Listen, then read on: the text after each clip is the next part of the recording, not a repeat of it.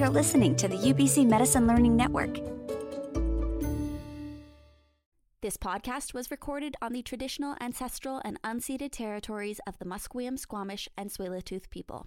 To learn more about the land you are on, visit native-land.ca.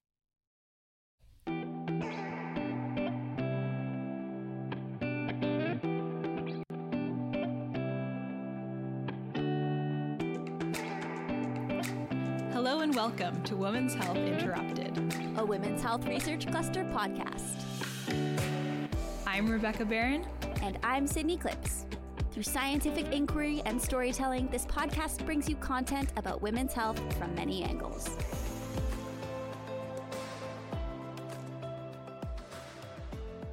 Dr. Gordon is a tireless advocate for breast cancer screening starting at age 40 and for women with dense breasts. She is a clinical professor in the Department of Radiology at the University of British Columbia and wants women to have accurate, current information that will allow them to make informed decisions about their screening. Dr. Gordon works alongside Jenny Dale as a medical advisor of Dense Breast Canada. Jenny Dale is the executive director of Dense Breast Canada and was diagnosed with breast cancer in October 2014. Jenny co-founded this organization with Michelle in 2017 and has teamed up with breast cancer survivors nationwide to raise awareness of the risks of dense breasts. Together, over the past 4 years, they have successfully advocated for changes in policy in many Canadian provinces. We are so excited to be joined today by our speakers Dr. Paula Gordon and Jenny Dale. Thank you both for being here with us. So, to start us off, what are dense breasts and why is breast density important? Hi, everybody. I'm Paula Gordon. I'm a breast radiologist in Vancouver. The term dense breasts refers to the proportion of normal breast tissue to fat in a woman's breast. Every woman has both fat and breast tissue, but some women have more of one or the other. So to simplify, if a woman's breasts have more than 50% fat, we call them non-dense. And if they have 50% or more normal breast tissue with less fat, we call them dense. It's normal to have dense breasts, and it's quite common. About 40% of women over the age of 40 have dense breasts. But there are risks to having dense breasts. The most important being that cancers can hide in normal dense tissue. That's because on a mammogram, fat is black and normal breast tissue is white. Lumps, including cancers, are also white, and that's cancers and non-cancers, even cysts and non-cancerous lumps, etc. So if a woman has a lot of normal white tissue, it makes it hard, or in some cases impossible, to see a lump, even a cancer. The other concern about dense breasts is that women who have dense breasts are at a higher risk to get breast cancer than women who have non-dense breasts. So it's a perfect storm. They're at a higher risk to get breast cancer, and it's harder for us to see them on their mammograms. The only way to know if a woman has dense breasts is by looking at her mammogram. You can't tell by size, by feel, or even if the breasts feel lumpy. Lumpy breast tissue can be either fatty or dense. And because it's harder to see breast cancer on a mammogram of a woman with dense breasts, she doesn't have the same opportunity for early detection of breast cancer with mammography as a woman with non-dense breasts. If her cancer is not found early, she might need more aggressive treatment. And if her cancer is found late, she will not have as good a prognosis. Now, we know that we can find many of those missed cancers with other tests, including ultrasound. For women who've recently been diagnosed with breast cancer, it's important to know whether they have dense breasts, because it's possible that in addition to the cancer they know about, there might be other cancers in one or both breasts that we don't know about. So sometimes those women have an MRI to help the surgeon decide if they need more extensive surgery. Women who've had cancer and been treated are at a higher risk than average to get a second cancer in either breast. So after they've been treated, they may need better screening going forward to watch for any breast cancer recurrences or new cancers. And what age should women start getting mammograms for breast cancer, and how often? Ideally, all women should start having mammograms every year starting at age 40. Now, that's because we know that annual screening starting at 40 saves the most lives. Breast cancer is less common in younger women, but it still accounts for 17% of all breast cancers. And because these women are usually premenopausal and their ovaries are still making hormones, their cancers tend to grow faster than cancers in older women. Now, if these women don't have screening and their cancers aren't found early, their chances of survival are not as good, and they are more likely to need harsh treatment. For example, when a cancer is found small, a woman can have a small operation called a lumpectomy rather than need to have her whole breast removed.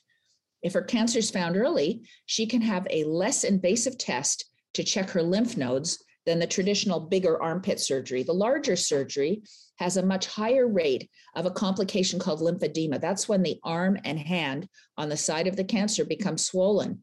It's usually permanent. And for some women, it's the worst part of having breast cancer. Also, when cancer is found early, and if testing shows that it has a low risk of recurrence, many women can avoid chemotherapy. Now, minority women, especially Black, Asian, and Hispanic women, must absolutely be screened starting at age 40 because they're more likely to develop cancer at younger ages than white women.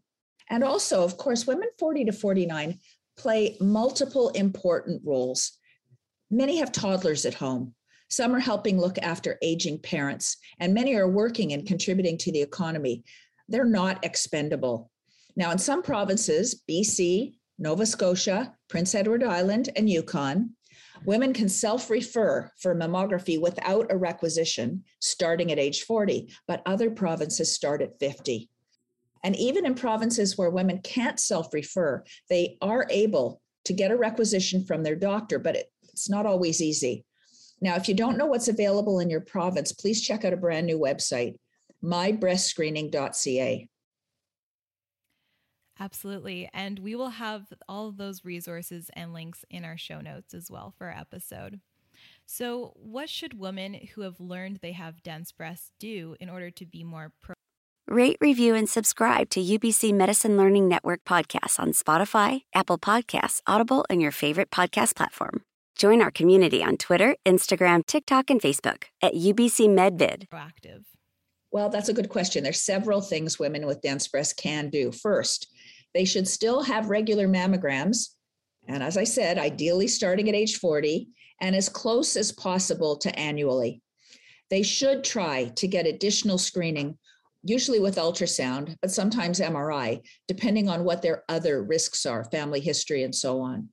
Now, if that's not available, please don't wait for someone else to fix the system. I'm going to say this over and over. Please advocate. That's how British Columbia got all women notified of their breast density and got screening breast ultrasound covered by our healthcare system. Dense Breast Canada, you're going to hear from Jenny shortly, those women got involved. They worked energetically and persistently, and they made themselves heard by the people who can bring about positive change, and that's politicians. I always say politicians don't listen to doctors, but they listen to voters. And Jenny and her co-founder of Dense Breast Canada really did that work. So women should advocate. The other thing is they should do breast self-examination. In fact, that's not just women with dense breasts. All women should do breast self-examination. I know that term has fallen out of favor lately, and you'll sometimes hear that women should be breast aware, like aware of changes in their breasts. But you don't know if you've had a change unless you know what your normal breast texture feels like. And all women have texture, lumpiness, and so on in their breasts, which is unique to them. So a woman who does breast self-exam, even if she doesn't do it religiously and every month, will become more of an expert in what her normal breast tissue is than a healthcare provider like a nurse or a doctor. So younger women, premenopausal women, should try to do it when they're just finishing their period. That's when the breasts are least tender and least lumpy. But even if it's every couple of months, it's still important to do.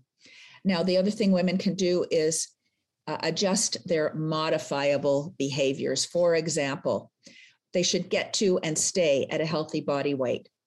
We know that obese women are more likely, or overweight women have higher estrogen levels. They're more likely to get breast cancer. Women should try to cut back on their alcohol intake, and that might be particularly important to say during the pandemic when alcohol consumption has increased. We know that alcohol basically is a carcinogen. There's no safe level. The more you drink, the higher risk of breast cancer and, in fact, other cancers. So cut back and think of it as a treat. It's not a glass of wine with dinner every night is not okay. Another thing women can do is exercise moderately. And the minimum is 150 minutes a week. Now that's 30 minutes 5 times a day, or you can cut it up into different chunks if you like, but moderate exercise reduces the risk of getting breast cancer. So that's everything women can, with dense breast, can do to be proactive. So what are your experiences like working at Dense Breast Canada, and how has this changed your own perspectives on breast cancer as well as other women's health issues? Thank you for the question, Rebecca. There's a lot to talk about here. We're an awareness and advocacy organization, which Michelle DiTomaso and I co-founded about 5.5 years ago. And we're very grateful to have Dr. Gordon as our medical advisor.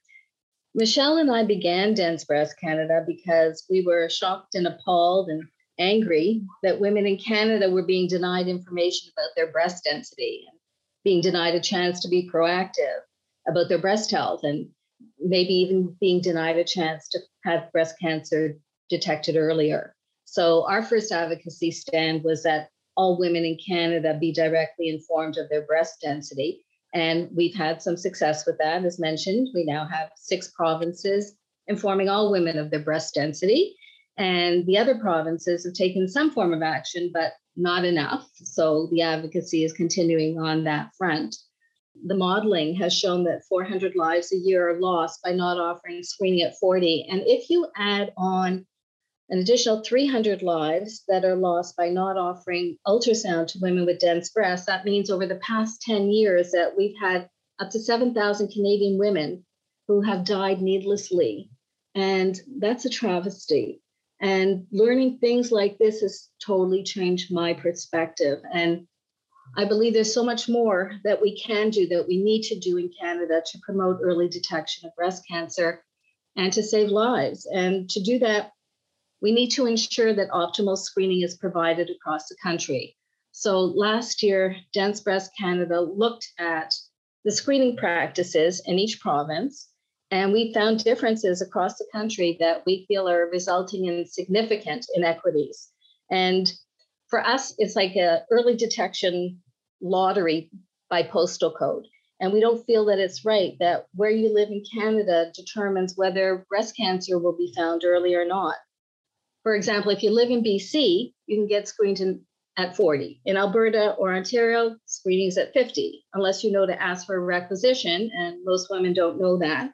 And if you live in BC, you're going to be told if you have dense breasts, and you're going to be able to access a screening ultrasound. But if you live in Ontario, only women with the highest category are being told.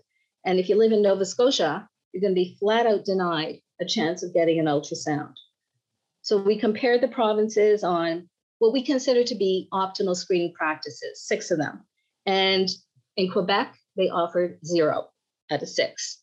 In Yukon, 5 out of 6, and hopefully soon to be 6 out of 6. Most provinces scored about 3. So with so many disparities in screening across the country, we've got women confused, they're unclear about breast screening options and best practices. And so that's why we launched mybreastscreening.ca to help women navigate through those provincial programs and to advocate for better screening. And that brings us to our third advocacy stand, which is self-referral for women, for mammograms for women in their 40s. And we want women in their 40s to know that it is their decision whether or not to be screened. And we want them to know that the benefits of mammograms outweigh the harms. And we're just tired of this paternalistic narrative that women in their 40s shouldn't get mammograms because they may get anxious if they're called back for extra pictures. And we hear that same excuse used for women not to get ultrasounds for dense breasts. So the studies out there show that anxiety is transient. And we hear constantly that women would much rather be asked to return for extra pictures and have a cancer missed. The last thing I want to mention is that this past summer, we conducted a survey and 2,500 Canadian women answered questions about their breast screening experiences for us. And what we found was really disturbing. Just to give you a couple of findings, found that about 34% of women didn't feel that discussions with their healthcare provider about breast screening were adequate for their needs. And 11% of women aged 40 to 49 have been denied a requisition by their healthcare provider. And given that what I just said about the decision being a woman's, whether or not to be, no woman in Canada should be denied these mammogram requisitions. And after the survey, we published a report on the findings called Failing Canadian Women. And our report is a call to action for governments to ensure that every Canadian woman has an equitable chance to detect breast cancer as early as possible. And what we found interesting is that many of the issues that we're discovering in breast health, we know apply to other women's health issues. And BC Women's Health Foundation, they did a study that found 1 out of 2 women in BC felt dismissed by their healthcare practitioner. So we see not enough attention is being paid to women's health, and we feel Canadian women deserve better. Women's health is truly being interrupted. And so that's why we do what we do. Absolutely. I couldn't have said that any better. And thank you so much, Jenny and Dr. Gordon, for the two of you for just being on Women's Health Interrupted. We feel so fortunate to have both of you here and advocating for such an amazing cause. So thank you to the two of you.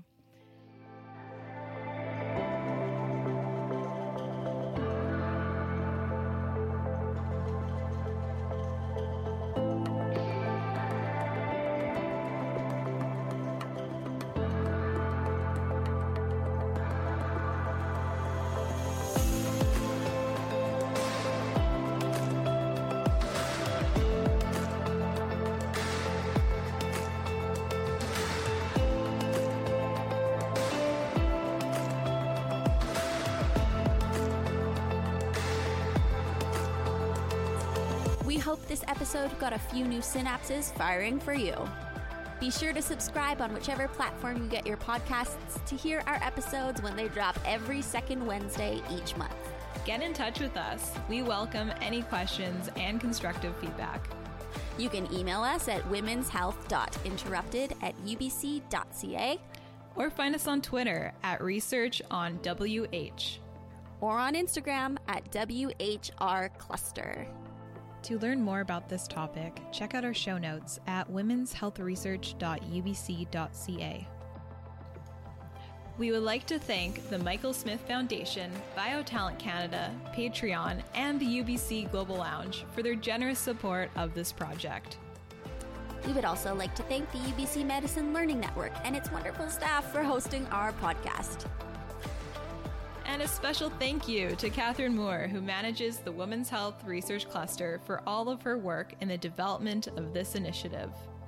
Thank you so much for joining us. Have a wonderful day or evening wherever you are, and please take care of yourselves. Wishing you good health. This has been a presentation of the UBC Medicine Learning Network.